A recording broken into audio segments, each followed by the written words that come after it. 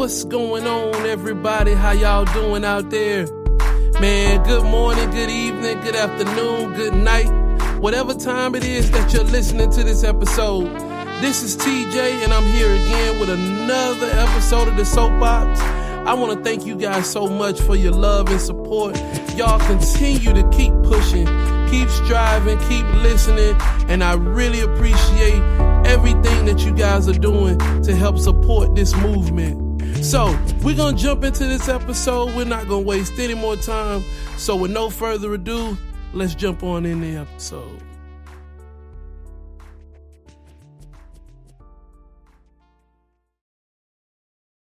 All right, today we're going to continue on with the leadership series. And of course, you guys know, last week we talked about the law of the lid. This week we're going to move on to the second law that Maxwell outlines. Again, I want to stress to you guys, like I have before, if you are in any type of leadership position and you want to be able to build yourself into a better leader, to a great leader for the people that are under you and are working for you and are looking up to you, then I would encourage you to invest some time into Maxwell's work. So today's law, the second law, is called the law of influence. And this law states very simply that leadership is influence, nothing more and nothing less. Maxwell does a phenomenal job of explaining this law, both in written form as well as inside of his videos. But we're going to try to connect this law to what you've learned so far from our previous lesson. So think of it like this. Like we stated last week, if potential capacity is the limit that your leadership has, then influence would actually be what we measure that potential on. So you have to understand that in order to increase your leadership potential, you have to increase your influence. But just like anything else, we have to dispel some myths that come along with what people think about leadership.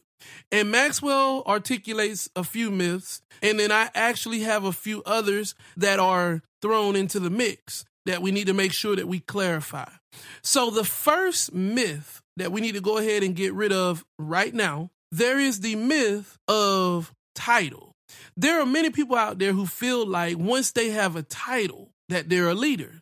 That is such a superficial, surface level understanding of leadership. Let me make something very clear to you guys. You can have whatever title you want to have. You can be anything from superintendent, president, CEO, general manager. But the truth of the matter is, your title means little to nothing when it comes down to the effectiveness of what you do and the operation you are tied to. Think about it. Every major business that has failed has had leaders. Every organization out there that has crumbled has had a owner, a CEO. Many times we run into people who hold titles, but they know absolutely nothing about leading the people that gave them these titles. And yes, I dare say that the people give you the title you have.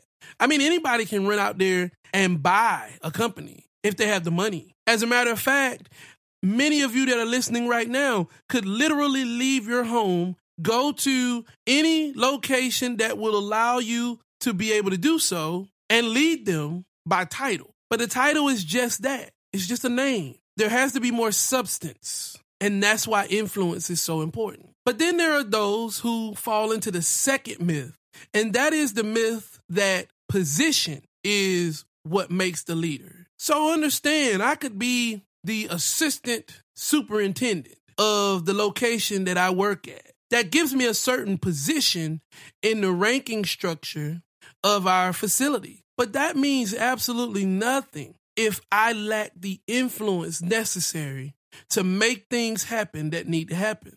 See, people get so caught up in the fight for hierarchy. I've got to be at this level. I've got to be at that level. I've got to move this person out the way. I've got to climb over this person until you get to a point where all you seem to be doing is running someone down so that you can get up. But once you get to that level, what are you doing with it? How are you influencing the company that you're responsible for, that you owe? So title is just a title, just a name. Position is just a spot. It's just a location. It's just one notch on the ladder, and it doesn't indicate anything other than potential. The third myth that people tend to fall into a lot is this myth that the most educated individual should be or is the leader. Ladies and gentlemen, let me tell you something. You can read every book in the world. You can learn every equation there is to know, every scientific formula that exists. You can know the ins and the outs of how things run. But without influence, your knowledge is just your own understanding. See, I've said this before, and we're going to dig into this later on in a different law. But please understand that people do not care how much you know until they know how much you care. The people that work under you, the people that you're supposed to be leading, they don't care how much you know if you're not influencing them in the right direction. You could be the smartest person in the world, but if you're guiding them down a road that they see as destructive, or if you're approaching them in a way that is harsh and is rash and aggressive, they don't care if what you're saying is the truth. They don't care if what you're saying is rooted in understandings that they should know. All they care about is how you are influencing them at that particular moment. I know people that I have worked with throughout my life on different levels, personal, professional, event, job, and they can literally say the exact same thing to me that another person says to me. And I get a whole different, totally different feeling from one person's statement to the next. And I am more willing to follow the guidance of one versus the other. Now, am I saying that everybody has to operate the same? No, I'm not. But what I am saying is that your influence is affected not so much on how much you know, but a lot bearing on how you deliver what you know. Now, am I saying that you shouldn't be knowledgeable? No, not at all. As a matter of fact, I explained that last week, that is an attribute that has to be exploited so that you can grow your lid, so that you can grow your potential capacity. But understand, your knowledge base alone is not enough to convince anyone that they should simply follow you, especially when they're able to stand back and watch how you do what you do. Then there's this myth of connection. Now, we all live in 2021. We all understand that there are people in the world today, and there have been throughout all of history, that have gained their titles and their positions from their connections. I know the most famous saying that everybody loves to say is, it's not about what you know, but who you know. And the sad part about our existence is that this actually becomes a reality more often than not. Most times, people see it and they don't say anything to the individuals who made these choices. But you can hear the conversation throughout the workplace, throughout the church, throughout the event, and you know that for a certain group of people, they have understood that this individual who has gotten this position did not deserve the position, but they achieved the position because of who they knew. Now, ladies and gentlemen, while that may be a simple way to catapult in position and title, that does not give you influence. As a matter of fact, there are so many people who have titles and positions because of people they knew and they were able to look out for them, but they don't hold the ear of the people under them. That is because they have lost influence. Now, Maxwell also highlights two other major myths. One is the myth of the entrepreneur. And that is because I was good enough, smart enough, wise enough, maybe connected enough, and had enough finances to develop a new business, a new venture, that now that I have done this, I'm a leader. That is absolutely absurd. First off, being an entrepreneur is an outstanding feat, but is a singular feat. You did that yourself. You didn't lead anybody. You didn't influence anybody that is under you. You basically created the outfit of a situation that was geared towards something you wanted to do. It's a magnificent, triumphant event, but it is only that event in your singular life. Until you start to incorporate people into your business or into your venture, and you start to lead these people and influence these people, then you have not demonstrated that you understand the law of influence at all. And therefore, you are not entitled to call yourself a good leader. The second one that Maxwell highlights is similar to the entrepreneur, and it's the pioneer. Because there are some people who feel like they are the first to do this and the first to do that. And that entitles them to be called leader. That, again, is a huge misconception. Because just because you were the first person to do something doesn't mean that you're the best person to do it. It also doesn't mean that you hold some type of monopoly over the control of how this something is done. So we have to wipe those myths out of our heads because they pollute the understanding of what it means to be a good leader. See, the bottom line is, without influence, you cannot lead effectively. I mean, let's make this clear. People in positions, people with titles, they can bark directives. They can give instruction to the people below them. And for a split second, you might actually consider that leadership. But remember what I said to you guys in the last lesson. Supervisors direct, they police. A leader that is simply leading by title and title alone, all he's doing is supervising. All he's doing is managing a situation, giving directives. But a true leader influences his people. A true leader makes his people want to grow without having to be told to. See, influence causes people to do things without actually having to be told to do it. Influence causes people to think along the lines of what is the most prosperous way to approach a situation, plan it out, and deal with it strategically without having to have some type of roadmap that is drawn out specifically by their supervision. Influence causes people to flow with the direction that you are giving without even noticing that they are bypassing everything else.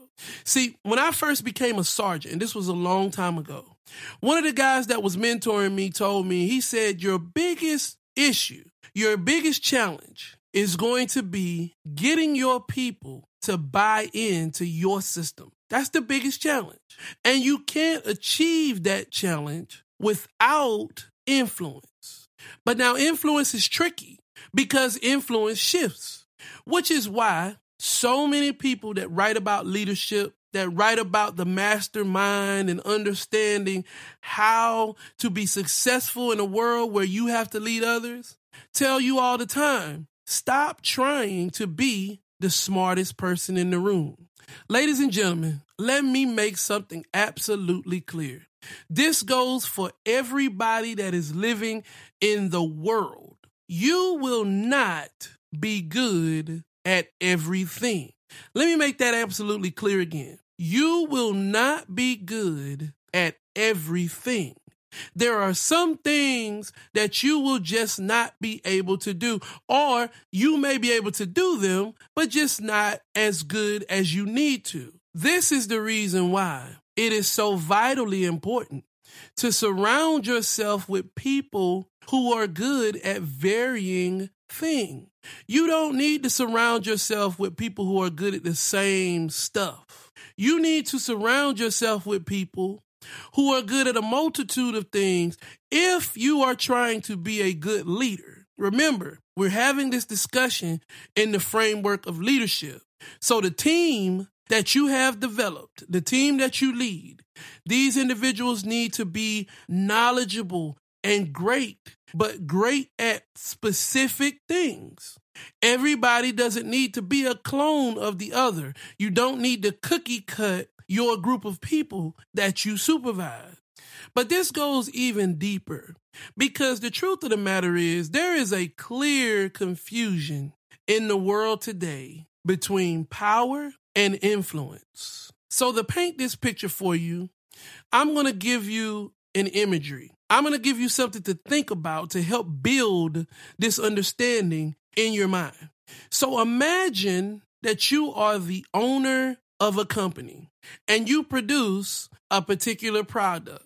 Now listen, this isn't just any company.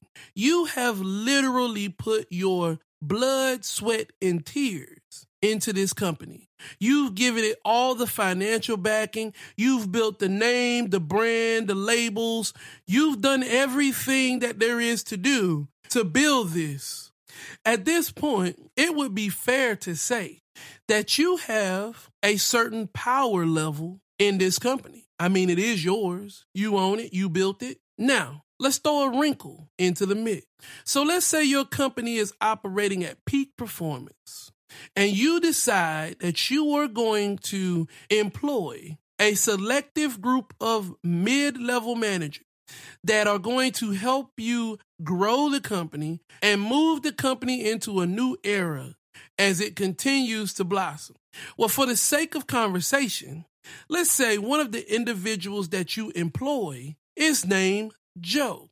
And Joe appears to have the ear of the team. Usually the team kind of sways whatever way Joe sways. Joe tends to communicate with the team relatively well, almost, if not better than you do. Joe appears to have a large level of influence over the team and the team's decisions. So it's safe to say that ultimately you have the power, you own the company, but Joe has the influence. And despite how much power you have, the real success of this company is predicated on Joe and how Joe feels and how Joe decides to approach any situation. Now, I know right now there's somebody listening to this podcast and they're saying, well, shoot, I own the company. I'll just fire Joe. And you could. You very well could fire Joe. However, what does that truly say about your ability to lead if you're going to cut the head off of everyone who comes into your business that has a certain level of influence? See, if you're truly concerned with the success of your company, then you want to make sure that you have the best assets available at your disposal. So you can't just go around firing people once you start to feel threatened by their ability to manipulate or maneuver or influence the constituency that's there. But that's not even the biggest problem. See, the biggest problem is that for some reason, people like to flaunt their power in negative ways. Think about it. In some of your minds, you said your solution to that problem would be get rid of Joe. But you're not alone. There are so many people in positions of power that make statements like, I can just get rid of them. I can fire them all. I can make their situation real rough. It's very sad that immediately when people begin to get power, they tend to want to use it in a way that hurts people instead of building them. You see, if you really want influence, then you have to invest in your people. You have to spend time getting to know them, grow them, understand why they do what they do, understand why everybody is listening to Joe. There's a reason. It's not because Joe's running around giving everybody $30 every week. It's not because Joe's got any different motivation than you do, but there's a reason, and you have to know. You have to invest that time. If you want to be a good leader, you have to invest time in understanding what influences your people, because that influence is everything. If you want your potential capacity to grow, then you have to grow your ability to have influence over the individuals that you are supervising. Because make no mistake about it, you may be the owner, but whoever has the influence is the leader. So, just like any other time, we have to solve the dilemma. How do we control influence? How do we fix this issue? Well, first, we have to recognize that we might not be able to control every situation. You see, because the work environment is such a large environment, no matter where you work, whether you work at a fast food restaurant or whether you work at a multi-million-dollar banking firm, ultimately, all locations have layers. And though you are the leader or the owner, you are not going to see everybody all the time. You cannot spend 24 hours a day, 7 days a week with your business in front of you or your constituencies in front of you. You're going to have to delegate a certain level of influence to other people. The main thing is you have to be secure in that delegation and understand that there is a clear level of communication between you and the individual who is in direct influence to the people that you are dealing with. The second one is key. You have to identify people inside of your operation that have influence and then influence them. See, you don't need to cut the head off of the individual who has the people's ear. You just have to make sure that you have that person's ear. See, that's the way this influence process works. You influence your next level supervision, and they influence the people below. That is a trickle-down effect that actually connects a direct line to you. If you have not established that, then you will lose the influence of your lower level staff because your mid-level staff are literally guiding them the way that they want to without your intervention, without your knowledge. So you have to find those key individuals that are able to be effective and then ensure that that individual or those individuals are seeking guidance from you as the process continues on. The third thing that you need to do is gain trust, because trust turns into influence. Ladies and gentlemen, let me say something about people who feel like they have arrived. Many times these individuals forget where they came from. Ultimately, if you were flipping burgers at McDonald's and some kind of way you gradually worked your way up to management status, you know what loses people more than anything else is when you get to a point where you feel like everything else is beneath you. People can't trust you like that. People can't put any faith in you when it seems like when your situation changes, you change. If you are at the highest level of any business, you should never be below doing any tasks that you would ask a subordinate to do. As a matter of fact, in my line of work, every now and then, I'll get out and help my people do jobs that I haven't done since I was an officer. But what that shows your people is a level of dedication to assisting them and that you are not above anything that you ask them to do. That builds trust in you, between you and your people. And that will allow people to connect with your overall objective and fight for you, even when you're not asking for it. The final thing that you need to do is approach your people with an attitude of solution and not an attitude of slaying. I'm telling you guys, it is vitally important that when you deal with your staff, when you deal with these people that you're leading, that you actually deal with these people on a level, one that they can understand. Let me tell you something that people hate more than anything else. A grown man or a woman hates to be talked to like they're a dog or an animal. They also hate to be talked to like they're a child. If you approach people with that type of angle, then they are going to turn off on you. Now, they might not come back at you aggressively, but understand that in your absence, they are not pleased with how you entertained this conversation with them, how you gave them your directive. Now, let me make something absolutely clear, because I know this is going through some people's heads too. You may be out there listening to me make that statement, and you may have said in your mind, well, I am who I am, and this is the way that I'm going to be. And that's fine.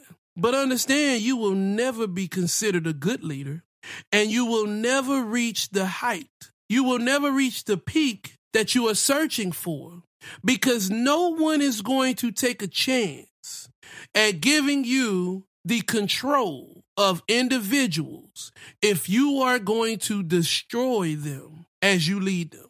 It is vitally important, ladies and gentlemen, that you gain influence over the people that you are in charge of. But in doing so, you can't abuse them. You can't abuse their situation. You can't treat them like trash. You can't treat them like dogs. You can't treat them like children unless they are. But influence matters. So, one thing that we want to make sure that we stress, leadership is influence. Nothing more and nothing less. All right, well, that's all I got for you guys this week. That's law number 2. Come on back next week. We'll have law number 3. I'm telling you, this is going to be a great journey for those of you out there that are leaders. And I really want you to key in, because as we get deeper into these laws, there's going to be some phenomenal understandings that Maxwell has really articulated well. Well, you guys take care. I love you, my soapboxers. Be good. Peace.